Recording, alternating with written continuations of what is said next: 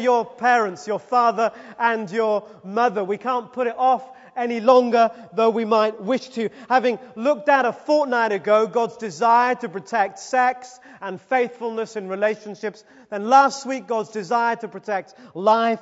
This week, this morning, we look at God's desire to protect relationships, especially those between the generations. And in particular, those relationships between generations within family, by strengthening the ties between parents and children. Family life, as we know, has undergone such a colossal change in recent years. At the turn of the millennium, OXO announced that it was to end its 18-year advertising campaign that followed the OXO family through meal-centered stages of their life together. They announced that the adverts had run their course because, I quote, "the image of mum and dad and 3 children sitting around a dining table is no longer reflecting the average family." There was a need to move with the times, they said, and portray home life in a far more varied way. They might be right about their analysis as to how times have changed. Yet it is still family relationships that can create the greatest joy and cause us the greatest sorrow, and often we find both in most families. And it's into our love-hate relationship with the family that this 5th commandment comes, urging the protection and the security of good relationships across the generation divide. It is a command for children whatever their age, whether they be 8 or 18 or 58, and it's a call for parents too. And like all of these commands, these words from heaven, this one is universal. We all have or have had parents. For some, our relationship with them will have been long and fruitful. For others, our relationship with our parents has been painful and challenging at best. For others still, the pain of a relationship cut short through death or circumstance, or a relationship that you wished you'd had that's always been denied you. Maybe you've never known your mother or your father or both. And so I'm conscious again that we come to this issue with all kinds of sensitivities and with all kinds of pains and wounds just lurking beneath the surface. And I'd invite you to interpret what I say in the light of your own circumstance. And do take opportunity to talk about it with me or others if it raises an agenda for you. Unlike most of the other commands, this one comes with a promise. The promise is that you might live long in the land. I don't think it means living long in the sense of having many years of life that are unfruitful and fulfilling, but living long in the sense of living well. At least that's how Deuteronomy reflects it. Honor your father and your mother so that you may live long and that it may go well with you in the land the Lord your God is giving you. A reminder that on God's agenda, relationships across the generations, especially within families, is of such importance. You see, whatever might be changing out there in terms of the way families look and feel and relate, the family is a God-given, I was going to say institution, but that dumbs it down in my opinion, is a God-given way of living. And we mess with it, therefore, as we know, at our peril. And the promise here is that if you commit yourself to strengthening relationships across the generations, that it will go well with you in a way it might not otherwise do. So what does it mean? What does it mean for me to honor my father and mother? Some of you will already be thinking, you do not know my father and your mother. No, I don't. And I might be blessed for that. Hey, you'll have to lighten up. It'll be a long morning. A few things it doesn't mean. It doesn't mean agreeing with them all of the time. Some of us can breathe for the first time since I started speaking. Some of you are already relieved that it's not a command to agree with them because you've been so painfully aware that for so much of your life you have done anything but agree with them. You see, the Bible does not assert that parents are perfect and flawless, even if sometimes your parents might have behaved as if they were perfect and flawless. The Bible acknowledges parental failings, sometimes on a catastrophic scale. There are countless stories in the Bible of very extremely dysfunctional families. If you read the story of Jacob, for example, the patriarch back in Genesis, the first book of the Bible, who totally screwed up his family, you'll be confident that the Bible does not assert in any way, shape or form that our parents are perfect. Fathers, Paul wrote, do not exasperate your children. There was an expectation that fathers might. Your parents are not perfect, and you cannot expect to agree with them all the time, and you are not expected to obey them all of the time. Jesus said some very clear things about our loyalties.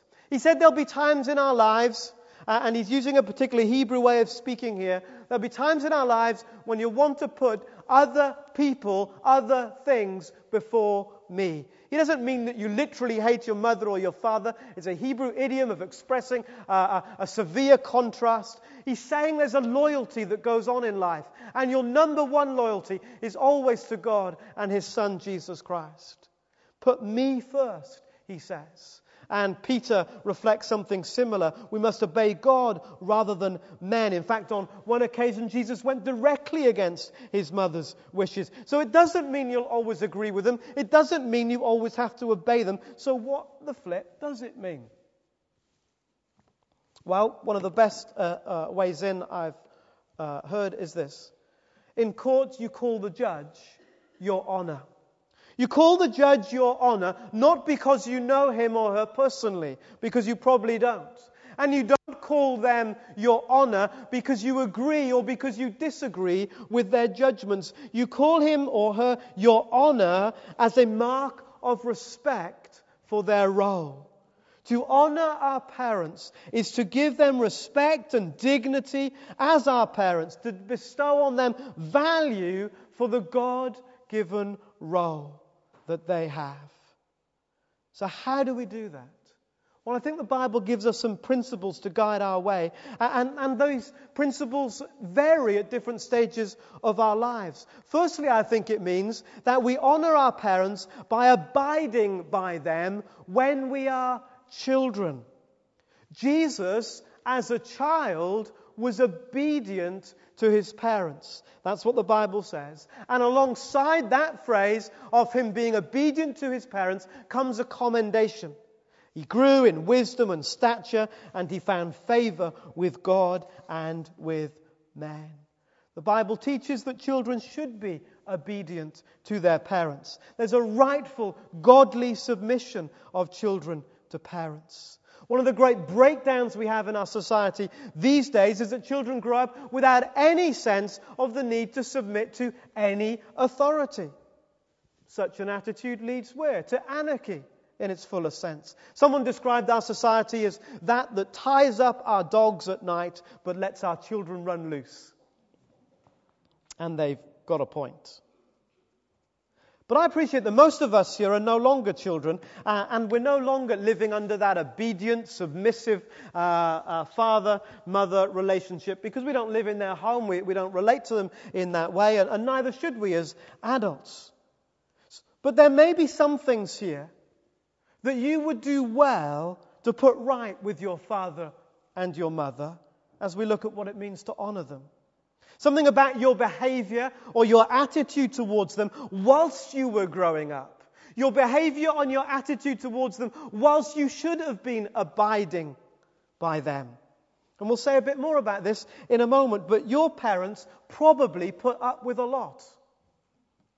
Have you apologized, cleared up some of the things that you put your parents through? Some of the heartaches you caused. Some of the attitudes that you expressed so thoughtlessly back then that must have wounded them.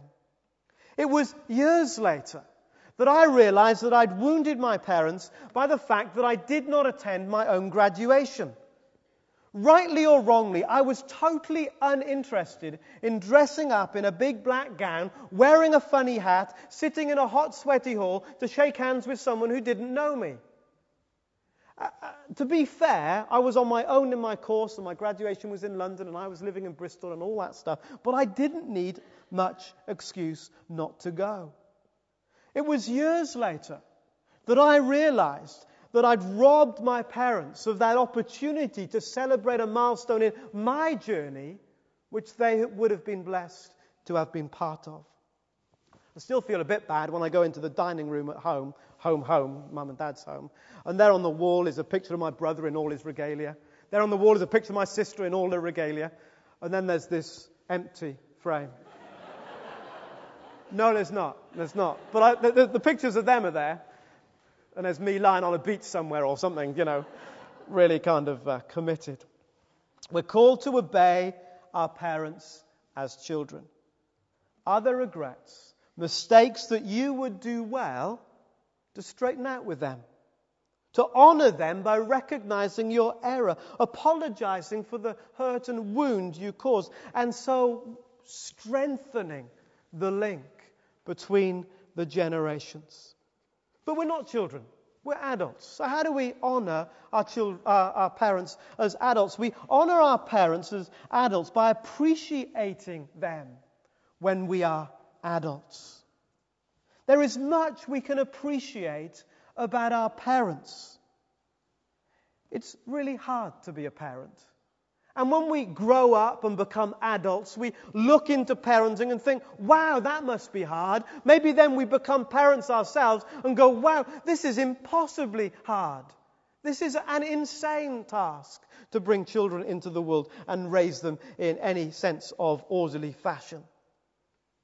And as we look back, for many of us, most of us, dare say all of us, there are things about our parents that we can affirm and appreciate, and maybe we should. My dad would come home from work 9 times out of 10, and until I went to bed, he would play with me. I had no idea as a kid how knackered you are when you come in from a day at work. My dad was a criminal lawyer. He would spend all day on his feet in court, rehearsing and then presenting complex arguments. But when he got home, totally exhausted as he must have been, the first thing he would do, he'd go up the stairs, he'd take his suit off, he'd put something else on, and he'd play with me. He was a genius at making up games of all kinds and had the energy that went along with it. I had no idea at the time how fortunate I was for that to be the case. And I had no idea at the time how much effort that must have sometimes taken on his behalf. It was a gift to me. We need to acknowledge these gifts and appreciate them. What about mums? Mums that almost, if not totally, lose themselves sometimes in their care of us. Dear child, the bathroom door is closed. Please do not stand here and talk, whine, or ask questions. Wait until I get out. Yes, it's locked. I want it that way. It's not broken, and I'm not trapped. I know I've left it unlocked and even opened at times since you were born because I was afraid some horrible tragedy might occur while I was in there. But it's been 10 years now, and I want some privacy. Do not ask me how long I will be. I will come out when I'm done. Do not bring the phone to the bathroom door. Do not go running back on the phone yelling, "She's on the toilet!" Do not stick your little fingers under the door and wiggle them. This was funny when you were 2. Do not slide pennies, Lego, or notes under the door. If you followed me down the hall talking and are still talking as you face this closed door, please turn around, walk away, and wait for me in another room. I will be glad to listen to you when I'm done. And yes, I still love you, Mum. There's much that we can appreciate if we go looking for it. To be a parent is incredibly demanding. And as we move into adulthood, we begin to appreciate some of the things we had no idea about at the time. And maybe when we become parents too, we wonder how our own parents ever survived. The stress and the worry, you lot keep telling me, just gets worse as they get older. Thank you for the encouragement. I can believe it. There is much to be worried about. A girl wrote home to her mum and dad during her first year away at college. Dear mum and dad, since I left for college, I've been remiss in writing, and I'm sorry for my thoughtlessness in not having written before. I'll bring you up to date now, but before you read on, please sit down. Are you sitting down? Don't read on unless you are. I'm getting along pretty well now.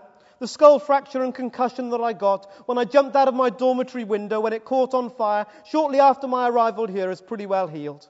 I only get those sick headaches once a day. Fortunately, the fire in my dorm and the jump was witnessed by an attendant at the petrol station. He ran over, took me to hospital, and continued to visit me there. When I got out of the hospital, I had nowhere to live because of the burnt-out conditions of my room, so he was kind enough to invite me to share his basement bedroom flat with him. It's sort of small but cute. He's a very fine boy, and we've fallen deeply in love and are planning to get married. We haven't set the exact date yet, but it will be before my pregnancy begins to show. Yes, Mum and Dad, I'm pregnant. I know how much you are looking forward to being grandparents, and I know you will welcome the baby and give it the same tender care and devotion that you gave me when I was a child. The reason for the delay in our marriage is that my boyfriend has a minor infection, which I carelessly caught from him. I know, however, that you will welcome him into our family with open arms. He is kind, and although not well educated, he is ambitious. Although he is of a different race and religion than ours, I know that your often expressed tolerance will not permit you to be bothered by that. In conclusion, now that I've brought you up to date, I want to tell you there was no dormitory fire. I did not have concussion or skull fracture. I was not in the hospital. I'm not pregnant. I'm not infected, and there is no boyfriend in my life. However, I'm failing in history and science, and I wanted you to see these marks in their proper perspective.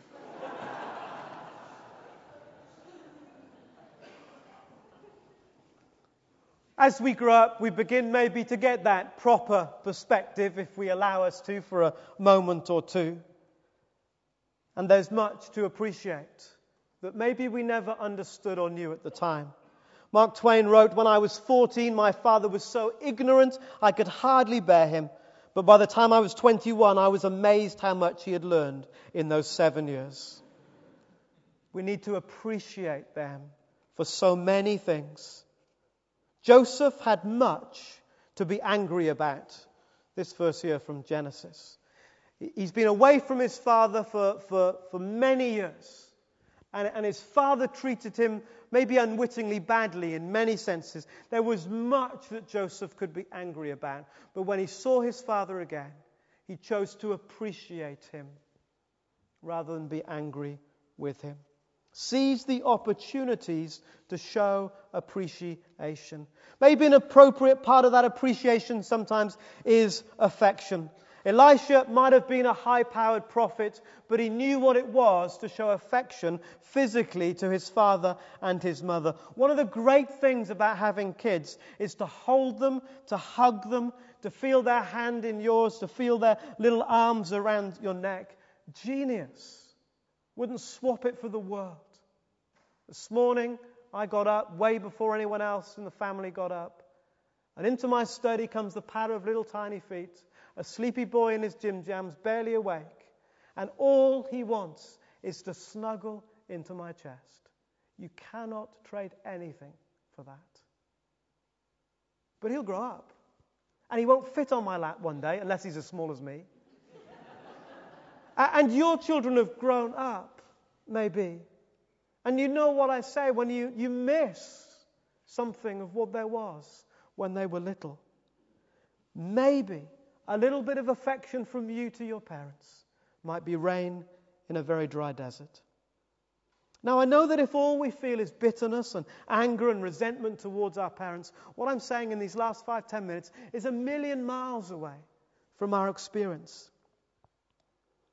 But it's true that those emotions of anger and bitterness, even hatred sometimes, however valid, and I hear some awful stories, and yes, sometimes those emotions feel so valid, they'll only eat us in the end and destroy us in the end. And maybe, just maybe, part of the way God would open up for us to deal with some of that pain is to begin to appreciate and affirm where in the past we've only been angry. We honor our parents by abiding by them when we are children, by affirming them when we are adults, and thirdly, by attending to them when they are old. In the fullness of time, our parents will become increasingly dependent upon us for support. Financially, maybe, practical support, possibly, emotional support, almost certainly. If our parents were there for us, will we be there for them? And if our parents weren't there for us, will we in some gigantic way express the grace and generosity of God by being there for them even though they weren't there for us? The degree to which a society, it is said, can claim to be civilized is determined by its treatment of those advanced in old age. And with low pension provision and inadequate housing and low prioritization of geriatric care, the West is not particularly good at it. We might not be able to change our society, but maybe in our families, maybe in our relationships across the generations, we could make a difference.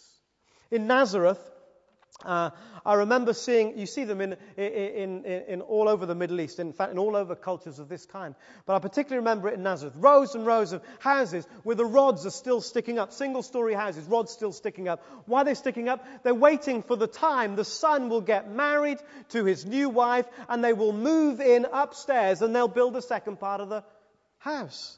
Now, I know that for many of us, living above our mother-in-laws is deeply disturbing. But those rods are a reminder that there is a responsibility that continues across the generations, even as our circumstances change. Joy David Mann, in her book Smoke on the Mountain, tells a moving story. Once upon a time, there was an old man. His eyes blinked and his hands trembled. When he ate, he clattered the silverware distressingly, missed his mouth with the spoon as often as not, and dribbled a bit of his food on the tablecloth. Now he lived with his married son, having nowhere else to go. And his son's wife was a modern young woman who knew that in-laws should not be tolerated in a woman's home. "I can't have this," she said. "It interferes with a woman's right to happiness." So she and her husband took the little old man gently, but firmly by the arm, and led him to the corner of the kitchen. There they sat him on a stool and gave him his food. One day his hands trembled rather more than usual, and the earthenware bowl fell and broke. "If you're a pig," said the daughter, "you must eat out of a trough." So they made him a little wooden trough, and he got his meals in that. These people had a 4-year-old son of whom they were very fond. One supper time, the young man noticed his boy playing intently with some bits of wood and asked him what he was doing. "I'm making a trough," he said, smiling up for approval, "to feed you and Mama out of when I'm big." The man and his wife looked at each other for a while, and then they cried. Then they went to the corner and took the old man by the arm and led him back to the table. They sat him in a comfortable chair and put his food on a plate, and found from then on that nobody ever scolded him when he clattered or spilled or broke things. Listen then to your father who gave you life, and do not despise your mother when she is old. A godly responsibility that I invite you to think about how seriously you are taking it. Now, it means different things for different people. There are some people in our community who carry a great burden of caring for parents. And we need to recognize the emotional, the physical strain that takes on them. We need to be good in our small groups at supporting those who offer such care because they need to, and because they should, and because it's their responsibility. And maybe we need to think about our own relationships and where we should be offering care and responsibility in a way that maybe we are not. And I've got another one. Fourthly, to honor our parents by acting now. As I was preparing this series, it occurred to me that this command, perhaps out of all the others, is time dependent. There will come a day when our parents will die. And many of us have gone through the heartache and trauma of that process. And as J. John points out, when he talked about this commandment once, he said that no expense at a funeral, no pretty flowers, no elaborate, I might add, tribute is equal to a letter, a visit, a phone call, while we still have the opportunity. There's an urgency in some way to this command. But maybe you do already live with regret over things that you never did and words that you never said, and now your parents have died, and you feel a sense of it being too late, of a door closed, and you wish you could in some way open it again. I want to say this morning, there's a way to open that door. And the way to open that door is to go to Jesus, who died on the cross for all that we got wrong, all our mistakes, all our fears, all our failings, and to pile all that we feel onto him at the cross. And you'll find that a little door will open to healing and forgiveness and a new beginning. It's not easy. Maybe you want someone to walk that journey with you. So we honor our parents by abiding, affirming, attending, and acting. But there is another side to this command, and I'm out of time really, but we'll just look at it for a few minutes. There is another side. If the emphasis is on children honoring their parents, how do those of us with the responsibility of being parents act in a way that makes it easier for them to honor us? We become parents worth honoring by learning from our mistakes. Let's create a culture here in our small groups, in our relationships, where we recognize that we're all amateurs at parenting. In fact, most of the time, we haven't got much of a clue because we've never done it before. And in our culture and in our society, people don't talk much about how you should do it, except to gossip about people they perceive have got it wrong. The Earl of Rochester said in the 17th century, before I got married, I had 6 theories about bringing up children.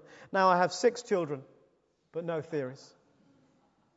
And Jacob, as we mentioned earlier, didn't learn from his mistakes. He favored one wife over the other, then he started favoring his kids, and it was catastrophic. The best thing we can do is to begin to learn by our mistakes. You know, you learn to drive a car. You might not think some people have when you see them on the road. But you get a baby with nothing but a little bounty pack and a bit of pseudo-cream. You've got no idea where that goes. No real help. Although nowadays you get a little book from the government. Tells you how to bring up your child. Clueless. We need to create and foster a sense of support, of understanding we're in it together, understanding we make mistakes, learning from one another through those mistakes. Let's be big enough to say sorry. Big enough to say sorry to our children when we've got it wrong, when we've hurt and wounded them, when they've got not our discipline but our anger, when they've got somebody else's mail, when we've made a decision that blatantly turned out to be the wrong one. Let's be quick to say sorry. Let's think about our parenting. Think about what works well and what doesn't. Let's stop long enough to spot those patterns in our parenting behavior that just repeatedly have bad and negative results. You look back on life and you think you do the same thing over and over again, and it's the same negative reaction over and over again. Let's stop and think, break these cycles in our relationships and in our families. Think about all those things you vowed as a child, when I'm a parent, I'll never say that to my children. And now you do. Don't all sit there quietly as if it's just me, because it's not.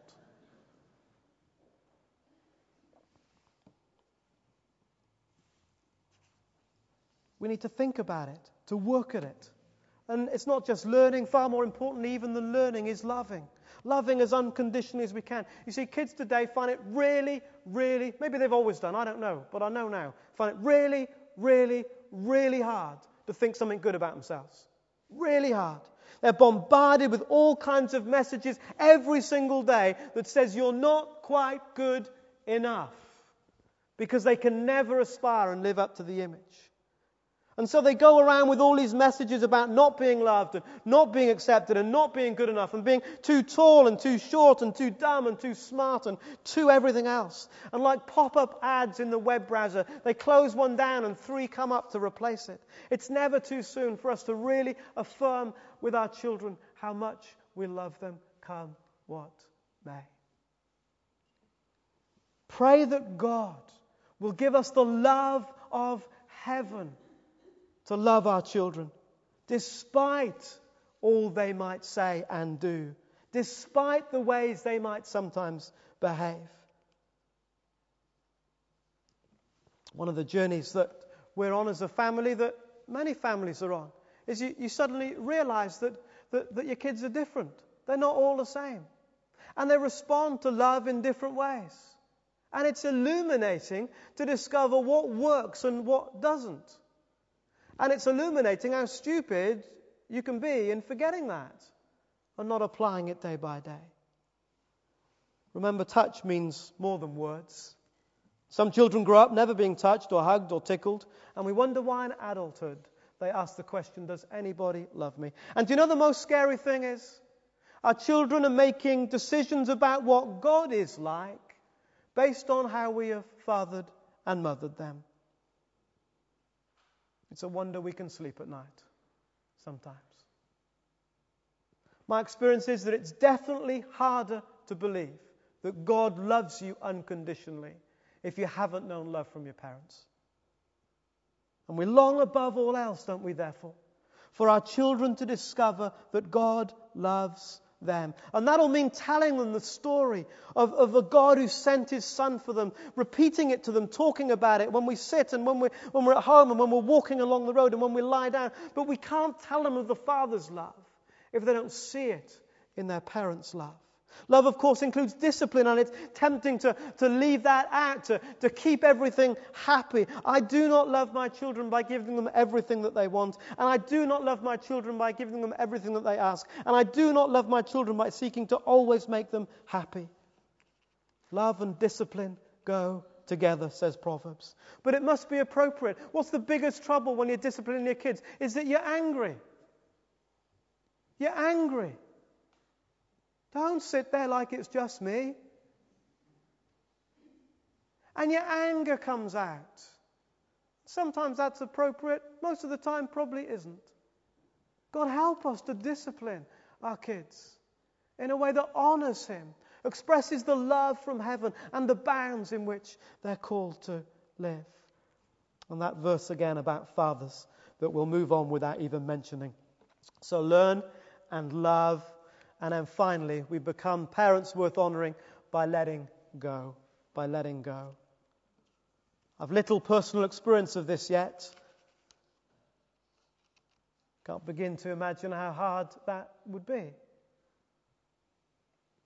And it's a reminder, isn't it, that while we have dreams for our children, ambitions, hopes and fears, how we long for them to succeed where maybe we feel we failed, whilst we regard their successes and their failures and their choices so often as a direct reflection on us, whilst we think like that, the temptation to manipulate and to control is huge. And we need to capture something of the spirit of Hannah, who was so grateful, this verse from 1 Samuel, Hannah who was so grateful for the gift of a son that she offered him back to the Lord. She understood ultimately her child was not hers but His, and God richly rewarded her for her attitude. Reminder to us that they're a gift and they belong to God way before they ever belong to us. And whether our children are 15 or 50, we might still be having trouble letting go. There's a Father in heaven who knows how you feel, who one day let His Son go into a damaged and broken world. We cannot live their lives for them, and we dishonor them when we try. So now I give Him to the Lord. And we'll do all our children a much greater service by praying for them every single day, rather than trying to keep them as if we could under our control. So the fifth commandment, honor your parents. And if you're a parent, be a parent worthy of honor, therefore. And as Paul writes about these things in Ephesians towards the end of his letter to that church, he writes about wives and husbands and children and parents. Maybe it's no surprise that just before he writes about those things, he says this, hey, be filled. whatever you do, this is what you'll need. Be filled with the Spirit. May God give us His supernatural, sustaining power to honor our parents and to be parents worthy of our children's honor. Let's pray.